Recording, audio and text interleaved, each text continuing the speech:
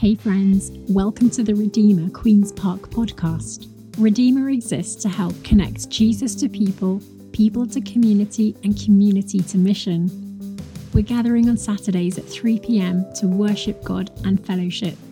If you ever have any questions, or if we could be of help in any way at all, then please give us a shout at hello@redeemerqp.com.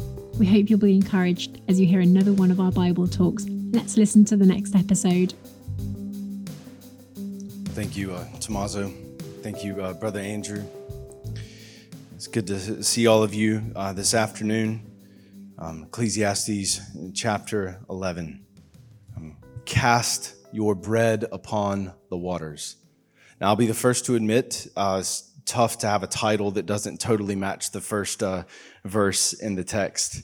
The New King James Version, a different way of translating the Bible, also the ESV, translate chapter 11, verse 1, cast your bread upon the waters. Two big things I'm hoping for this afternoon. One, you'll remember this phrase, and two, you'll be encouraged to live differently based on what we talk about around it right here and now. Ecclesiastes is a book in the Bible. It's not the whole story, but it's part of the whole story. The Bible's made up of 66 different books. It's an amazing book within itself. We have taken time over the last couple of months to give special attention to this one book, the book of Ecclesiastes. Its author is a man named Solomon. And Solomon has intended to help explain to us, what does it mean to live a good life? What does it mean to live wisely in this world? And Solomon's brought up a few different points and a few different themes. Week after week, Solomon confronts us with the fact that we are all going to die. I know you're like, that's not a vibe. What am I doing here? It's like, I came to church talking about dying. No, we are. It's one of the great realities Solomon brings to the forefront. Solomon's done a lot in the first couple of chapters to talk about the many ways that we actually try to distract ourselves. We try to act like this isn't a thing when it actually is. So Solomon says, look, you're going to die one day. So how are you going to live this life until then? And then Solomon analyzes, he's probed, he's poked around, he's explored like the nature of life under the sun. It's a big idea. Under the sun. It's just like how things go in this world. And he's gone on and on and on, and he rolled us all the way up to here. Now, I'll be honest with you. We were planning to cover chapters 10 and 11 this week. And I don't want to make too big of a deal about this, but I do want to be clear with you when I say this to you. I was intending to kind of cover these two chapters at a pretty high level, but when I was praying about this moment, anticipating this moment, not knowing all of us would be here, but trusting some people would be here, it's almost like I felt God constraining me only to these first 6 verses. So we're going to look just at those, but I want you to know that. I mean, for me, as I come here, this isn't what I was planning to talk about. There's something special to this that I actually, if it was up to me, I would have taken us another route here. But I do think there's something God wants us to hear just in these 6 verses. So let me quit talking about it and let's just talk about it, yeah? All right, here we are. So where do you find perspective? That's the opening question. That's the opening hook. Just think about it right now on the spot. You don't have to answer me this. Just think about it. Where do you get your perspective? Okay, now let's think about it together. Where do you stand to get your outlook on the world? Because we all have to stand somewhere to get our understanding of everything in life. And it depends on our particular topic that we're talking about, right? Okay, so I'm very obviously from America, and I get my perspective on American college football as a fan of Auburn University. That means nothing to many of you in this room, and I'm good with that, especially this year, because they're not worth much, okay? Now, I find my perspective on European football as a nominal Tottenham supporter, okay? That's where I'm going to get my thank you. Amen. Yes, we're together on this. Thank you. All right? I get my perspective on food as a foodie, something that wants to talk about what we're going to eat, talk about what we're going to drink, right? Elizabeth and I actually got into a little bit of a misunderstanding on our way into the honeymoon because I was like really trying to figure out like, what are we going to eat? And she's like, sure, there's more important things. You know, it's like, but like wanting to know, like, what are we going to eat? What are we going to drink? Where are we going to be? How's it going to be? It's all about your perspective. You know, are you into it or are you not? Where do you get your perspective? And then Ecclesiastes has been kind of leading us up to this moment when it's like, where do you get perspective on death? So you're going to die. I mean, science is going to advance. Yep, and then we too, we will die. So where do you get your perspective on it? Where do you get your perspective on what happens when you die, what happens to your soul after you die, and what would make for a good life between now and that eventual time? So that's what Ecclesiastes has a lot to say. It's been teaching us about life from the perspective of death. That's the role of this particular book in the Bible. Let's talk about life from the perspective of death. So just kind of apply death as a lens. Now read life. Man, how are we going to live this thing? What should we be up to? In Ecclesiastes, he's urging us. I hope you feel some urgency coming from even me in the next few moments if I can get going and get past this man cold to talk to you about the urgency that we need to have in our life in this world. Because Solomon's been building a case. He's saying there is a God who is in heaven, who is a wise and loving Father, and he holds the righteous and wise people of the world in his hands. And he's saying, now, this is the point we've made, so how are you going to live your life? What are you going to do next? And in these 6 verses that we get to look at together this afternoon, it's a perspective on how we are going to invest the one life we've been given. Cast your bread upon the waters, ship your grain upon the sea. Lots of ways to interpret this. Some people would say, whoa, Solomon's given us some top financial advice. I would say this is indeed fantastic financial advice, especially from a few people I know that are into this kind of thing. They would certainly affirm this. Some people would say, well, he's actually doing more than that. He's given us a perspective on how to have a family, how to raise kids. I think that's certainly there. But I think the specific word that we need to hear in this room this afternoon, even in this community at large, has to do with our relationships. Cast your bread upon the waters when it comes to our relationships with each other. And here's where this is coming from. Followers of Jesus are gardeners and investors. Whether you feel like it or not, whether you would consider yourself to be a really good one or a really poor one, followers of Jesus are gardeners and followers of Jesus are investors.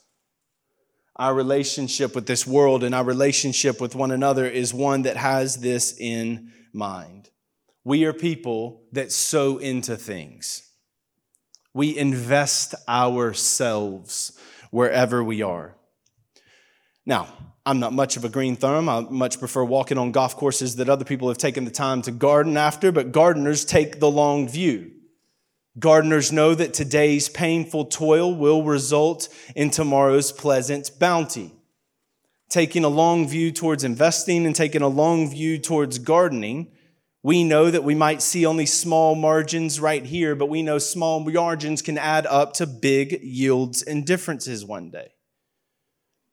When we take a long view to investing with one another relationally, yes, in a highly transient culture like this, Zone 2 in London, when we take this kind of mentality as our mindset, we might look around and say, it's just a few dinners, it's just a few going to drinks, just a few cups of coffee. Is it that much really? But there's wisdom here. You might look back later in your life. You might look back 10 years. You might look back 40 years later. And you might see, man, huge rewards, huge yields by investing well for those few days we had it. So Ecclesiastes has given us this from the perspective of death. You are going to die. The clock is ticking. It is actually counting. It is not counting up for you. It is counting down for you. Every birth certificate has an indiscernible expiration date on it. We are going to die. And then for those of us who hope in Jesus Christ, who aren't living for this world, that ain't the worst news we've ever heard. Because we are going to be able to get on with an eternity with our God, with one another, and there will be no lack. In fact, the things that did lack are going to be made whole, and we're going to be complete for all of eternity. This is where Paul was able to say, for me to live as Christ, I'm just working out his business right now, and then when I die, that's when I'm going to get my gains. So that's what we got to see.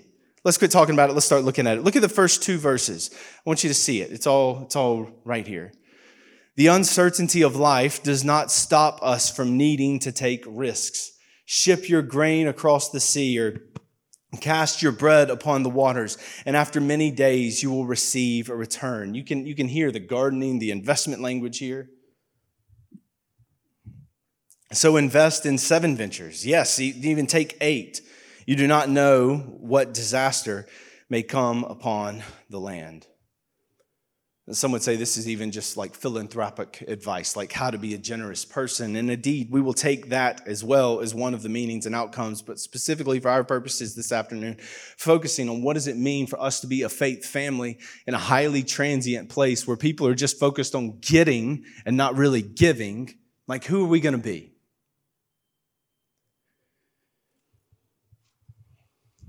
It's the fact that life is unpredictable is what actually motivates Solomon to say to us, make some investments. Like, cast your bread upon the waters. You can imagine where they were coming with this. You would actually, back in the day, if you were going to make an investment, if we had a bunch of grain here in this room and we wanted to invest the grain, we would have to choose. We go down to port and you see all the different ships lined up at port. We would have to make a decision.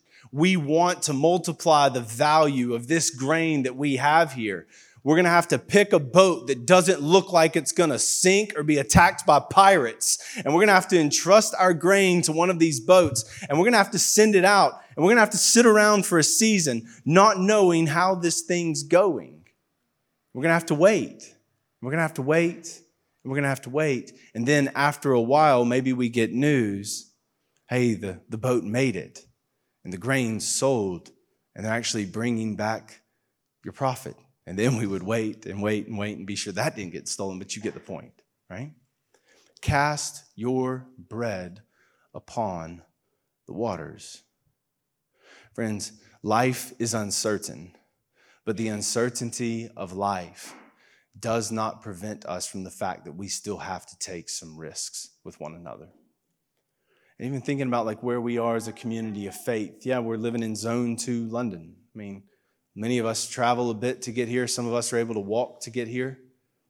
But inevitably, people are going to come to this congregation and people are going to be moved on from this congregation. That does not mean we get to play it safe. We get to hold back from one another. We're not going to give our hearts to one another. We're not going to put down some roots with one another and invest while we are here.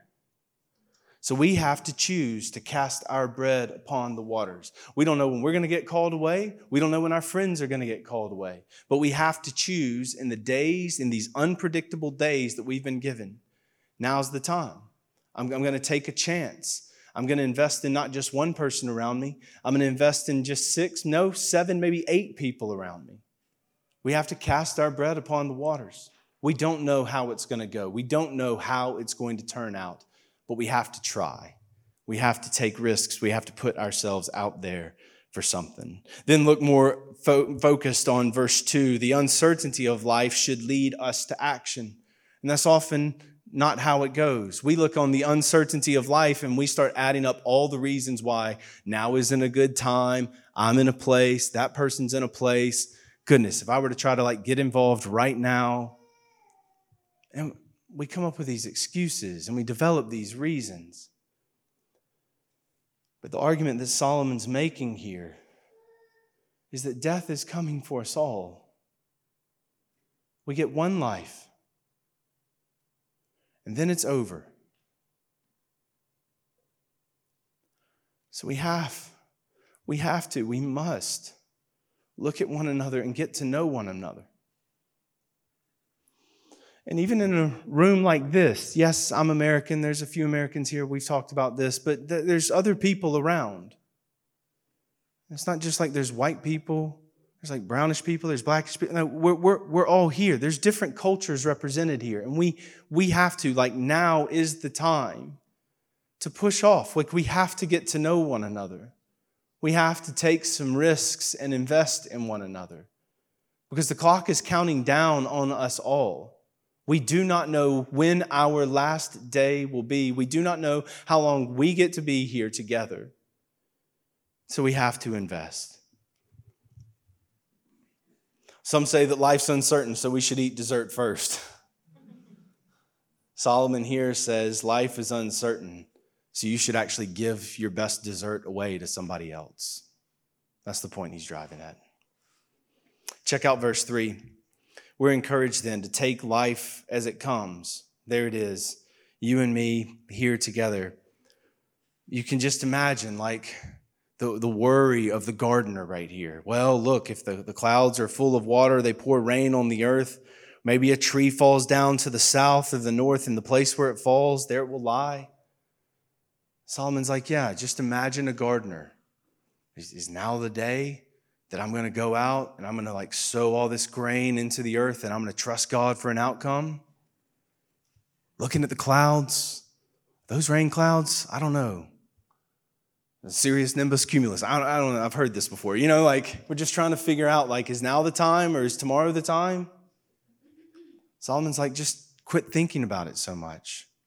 Now, this isn't the only piece of advice in the Bible, but it's the piece of advice available for today. For some of you in here, for some of us, it's time. It's time to quit counting the cost, and it's time to act. And there's other times for counting the cost, but here today, Solomon says to us, so you just got to take life as it comes. You're going to have to take some risks. You're going to have to put yourselves out there with the people around you. Because, yeah, you don't know if it's going to rain.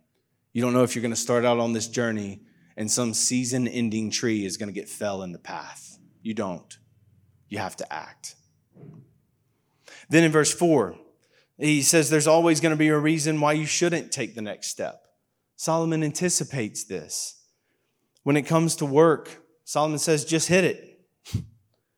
Excuses will always be plentiful. It will always be too hot. It will always be too cold. It will always be too early. It will always be too late. Solomon says for some of us, it's time to trust God and just hit it. Now look, rewind the script. In Ecclesiastes chapter 3, he talked about the different seasons, right? Think back with me. In a different season, we might be tempted to imagine, well, only if the conditions were different, now would be a good go time on this. I'll get real specific. If only the conditions were different now, then I would be ready to like open up the mess of my life and finally like let somebody else in to come and help me with all this. We think to ourselves, well, if the conditions of my life were different, then I would be ready to like put down roots and kind of quit shopping around and just trust God with the church home, even though they're a bit of a mess. I'm a bit of a mess. Maybe I can contribute. You know, like now's the time to put down roots. You're looking around the room and it's like, man, one day some of my guys in here, like one day I'd love to go talk to her. Like, brothers, look, maybe now's the time. You've been praying for that sign. Here's your sign, you know? Sisters in the room, like we're thinking, like, man, like, when should I open myself up? When should I listen? I don't know. Maybe we just think, like, yes, there's times to think, there's times to speculate, there's times to meditate, there's times to worry about, there's times to mull it over.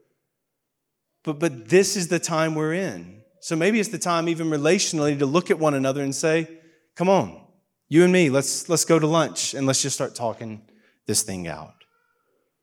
So Ecclesiastes chapter 11, the preacher uses the analogy of a farmer to reinforce the ordinary, rhythmic way in which we navigate the seasons of life.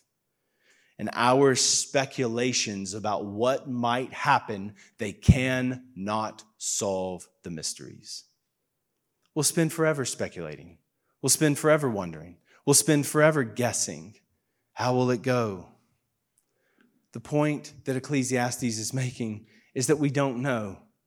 We know God is there. He is in control. We know we are going to die. We know the clock is expiring. So how are we going to live? What are we going to do?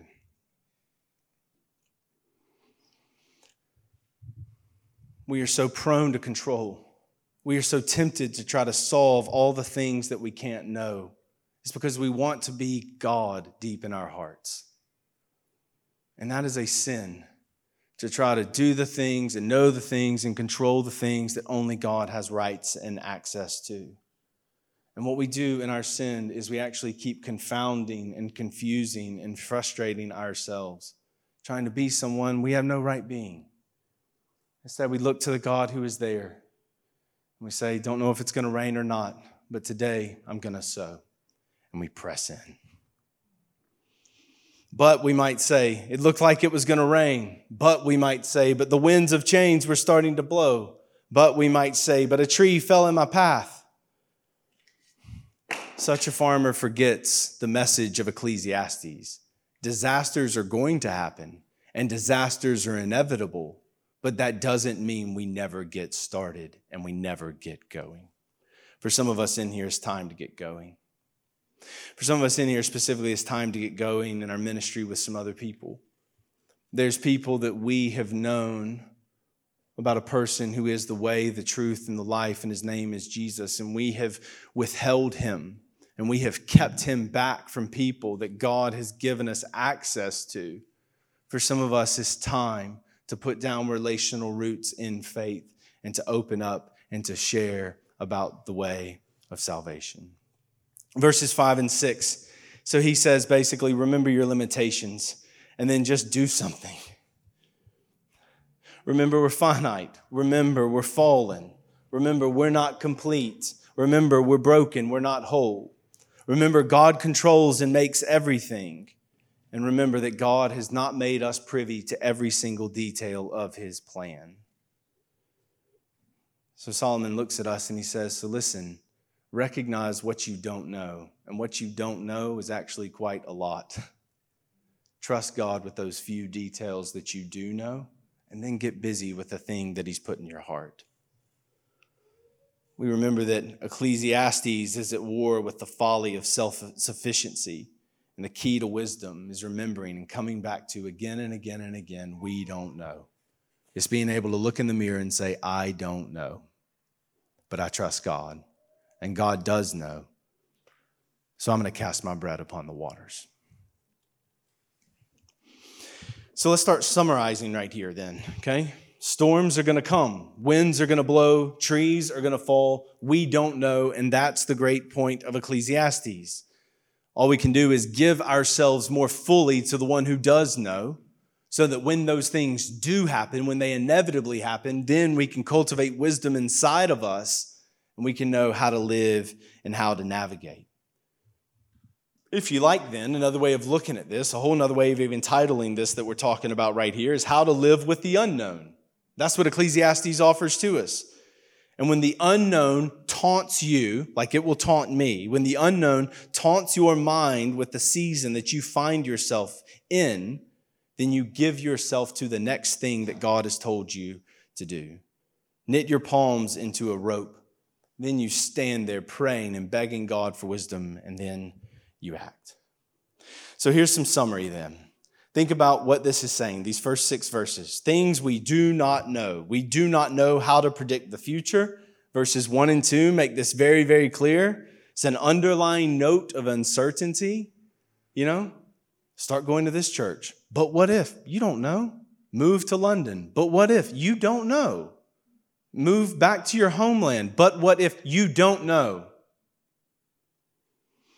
And Ecclesiastes becomes very freeing to us. We can be people who are limited, and there's incredible freedom in being limited. We can say, you know what, I don't know. I don't know, but I know God, and I'm going to trust my unknown future to my known God, and I'm going to get busy with something. The second thing we see is that we do not know that which only God can do. Look at verse 5 again. It's right there. We don't know how to do those things that only God can do. We don't know where wind comes from. I mean, the meteorologist, if you're where I'm from, the weatherman, like that guy, he's rarely correct. He doesn't know. They're just staring out over a massive Atlantic Ocean and just making some calculated guesses. They don't know. You make an appointment over here in Marylebone off Baker Street. Woman can go get a scan, and they can show, like, oh, here comes a baby. It's being knit together. But no one can explain how these bones are knit together in a mother's womb. This is God's work. We don't know these things.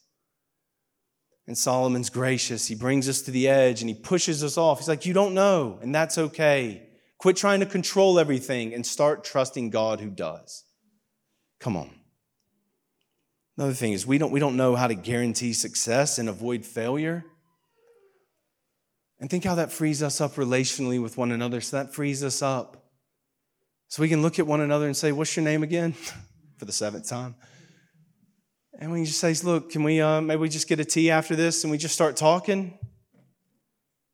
Because I don't know how to enter into a relationship where I can be sure you won't hurt me and I can be sure that I won't hurt you. We have to trust God. We have to put down roots with one another. And here's the big idea that the Bible drives with. Don't worry, I'm about to finish this. Just calm down. Here's the big idea. We reap what we sow. Carries this over to the New Testament, and that's all it just goes on and on and on and on and on about. We reap what we sow. And look, respectfully, I'm going to be tender to you right here. Some of us walk in here week after week after week, and this is a good thing to sow into the course of the week, but this isn't the only thing we're sowing into the course of our week. We're sowing all kinds of other stuff into the soil of our hearts. And we're looking around and we're wondering, where did all this bitter fruit come from? Fact of the matter is, my friend, we reap what we sow. This is a principle of the universe. This is a rule that's baked into creation. You cannot escape this and you cannot beat this. Person who looks like everything's going well, they will reap what they sow. The person who sows things to God, they will reap the things of God. If we spend our week sowing all kinds of other evil into our heart, we will reap the fruit of evil as well. I love you to say this to you. That's not a very flattering thing. That's a bit of a risky thing to put in the midst of a relationship, but it's love that leads me to endeavor to be so bold with you. So positively, maybe, you reap what you sow. And it's about to be played out around your Christmas tree this season, right? When so-and-so is headed to the shop to get something for you, you're about to reap what you've been sowing. All year long, you've been sowing some kind words. You've been sowing some sweet looks. You've been sowing some thoughtful texts. It's about time to reap, Unless you married an idiot like me that's so self-absorbed he can't realize it, and wife has to buy herself these things and just tell me, this is what you got me. But for others in here, we spend all year neglecting, all year looking past, all year not caring, all year thinking about ourselves. And we kind of roll around to a birthday, or we roll around to another Christmas, and around the Christmas tree, you reap what you sow. We're sitting here, we're like, where's my people? Oh, well, I just spent another year not sowing into the hearts of other people. And here I am being forgotten again. We reap what we sow. Galatians chapter 6, verses 7 to 8 says, whatever one sows, that he will also reap. For the one who sows to his own flesh will from that flesh reap corruption, but the one who sows to the Spirit will reap from the Spirit eternal life. And I told you at the start, all of us who follow Jesus, all of us are ultimately gardeners. It's an unavoidable fact, my friends, of the spiritual life that we are always sowing to something. Galatians chapter 5, the Apostle Paul, he asks us to reflect on the types of seeds that we are sowing into hearts. Are we sowing sexual immorality? Are we sowing hatred? Are we sowing discord? Are we sowing jealousy? Are we sowing envy? Well, those works of the flesh can only be sown as tiny kernels, but they'll be nourished into poisonous fruits that will grow up and kill.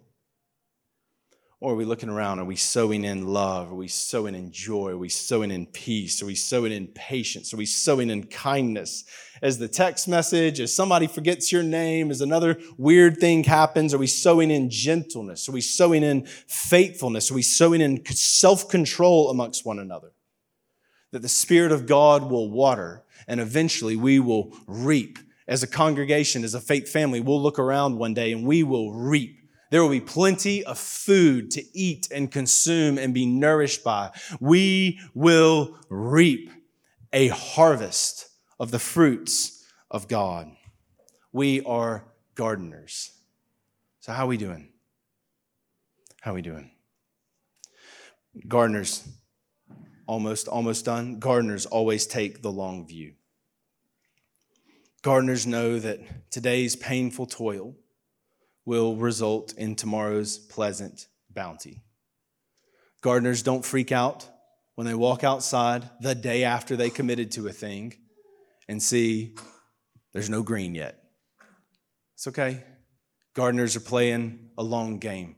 Gardeners take a long view. So gardeners will respond to something like this. Good gardeners, they'll pull alongside, they'll be intentional, they'll look somebody in the eye, they'll have a conversation, they'll send a few thoughtful text messages, and then they won't freak out when it looks like nothing happens. No, they'll stay faithful, they'll stay true, they'll keep sowing in those little things, trusting it's going to take time for some stuff to grow, and in time after that, then we can see a harvest. Gardeners then, my good friends, gardeners then, they have a long view to what happens week in and week out when we come around here. Gardeners take a long view. I have been sowing stuff into my life all week long. So yes, this is a really good deposit of a few hours today, but we have to sow into our hearts personally when we're on our own. We have to get amongst a few other people in these little community groups and Costa coffees and front rooms of houses and around tiny tables. Like we get around and we sow in just a little more even on a Zoom screen. We have to build into this if we want to reap the fruits of this. So then gardeners, even after they come to Christ, even after they get consistent with being around and being about some of these good rhythms, they learn to be patient even with themselves as their lives have to get rid of that last bit of bad fruit that they've been sowing into for a while the harvest of the things of God takes root to come up one day after it. I hope that we can go there together. I better conclude. Band, why don't you come on up here? That has a way of helping me finish the talk. Here's the good news, friends. Jesus delivers us from death, and he gives us abundant, eternal life in place. So here's some conclusions then. Ecclesiastes, it depicts in great detail for us the curse of sin and death, death which is coming for us all, the clock which is expiring on our lives. It makes life feel like it's meaningless. It makes life feel like it's frustrating. It makes life feel like our whole legacy is going to be forgotten.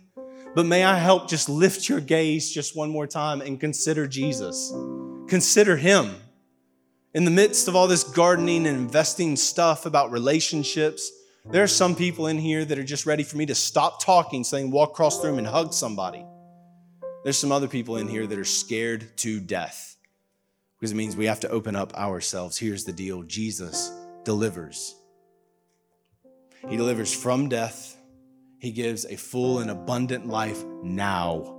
And he gives an eternal life after death all the way out. And Jesus Christ is how God plans to do away with sin without doing away with us.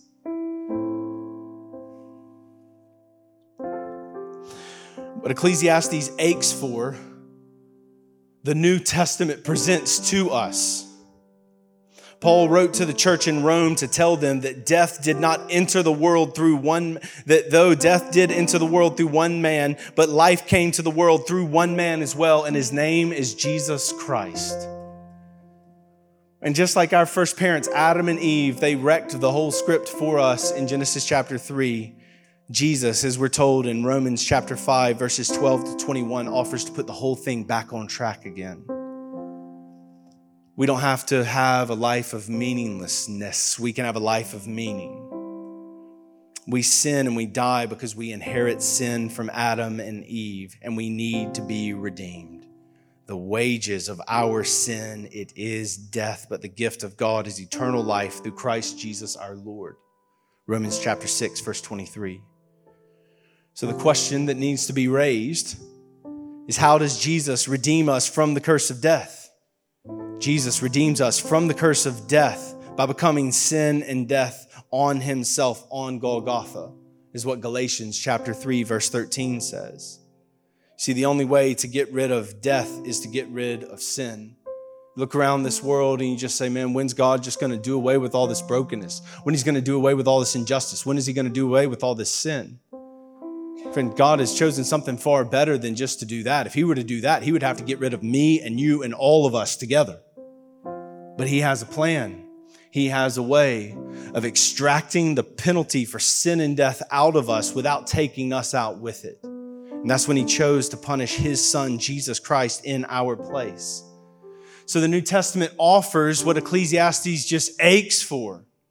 There's one man who did not decay into the dust, Psalm 16:10 tells us.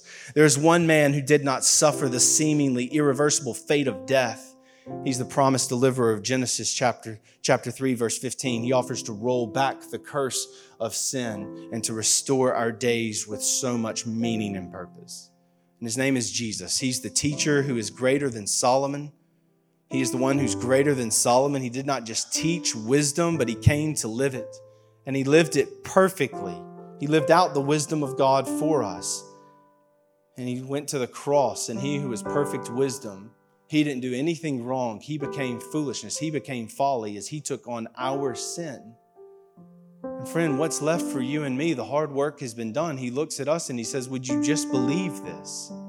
Would you quit being so foolish? Would you just trust in me? Trust in me. Trust in me. He experienced everything that we should experience of falling short of God's glory. The enemy, who's the curse of sin and death, stealing our hearing, stealing our motor skills, stealing our sight. Jesus came restoring and redeeming and bringing things back to life. He took on death. He took on 3 dark days in the grave, unable to hear, unable to walk, unable to see, but he did not decay into the dust. God raised him from the dead. He has been vindicated. He has life, and we can trust in him.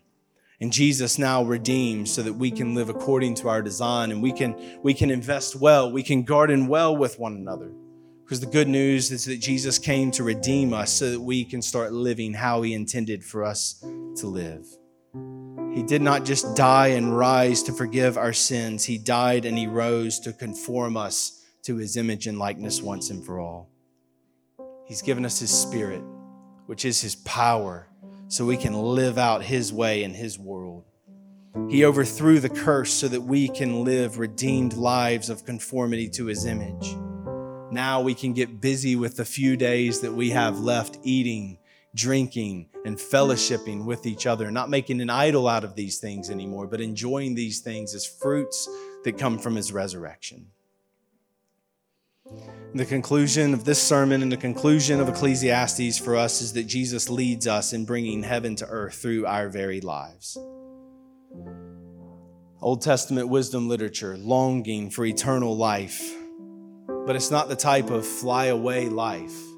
It's not the type of this world is cursed and broken, so let's get out of here life.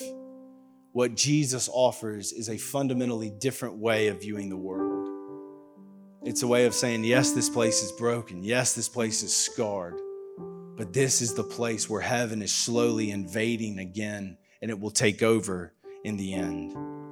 Those who are in Christ are indeed a new creation. The old has gone, the new has come, so even now we can start living differently. We can start gardening differently and relationally investing differently with one another. And we get to practice right here and right now what it means to be an example of his resurrection from the dead and how we love one another and how we treat one another.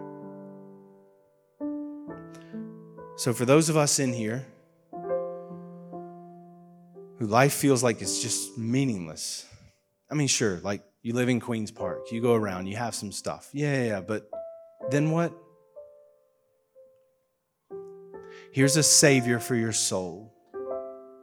His name is Jesus Christ. He knows you all the way through. He went to a cross,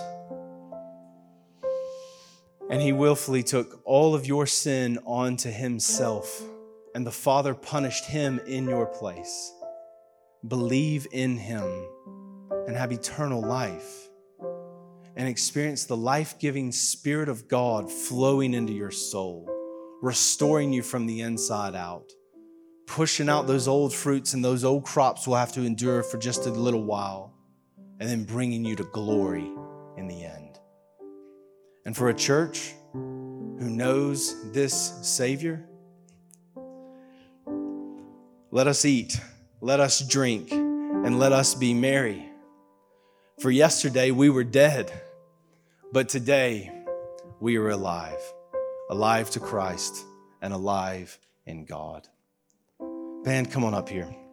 Y'all bow your heads, we'll pray. Father in heaven, here we are. We are your people. We are the sheep of your pasture. God, we pray that you would lead us, and we pray that you would minister to us, even as we have some time to think about what's been said in here. God, help us not to move back to being distracted. Help us to meet with you in this moment. So we say, come, Holy Spirit, fill up this room, fill up our lives, minister to us, and give us what we need. We ask in Jesus' name, amen.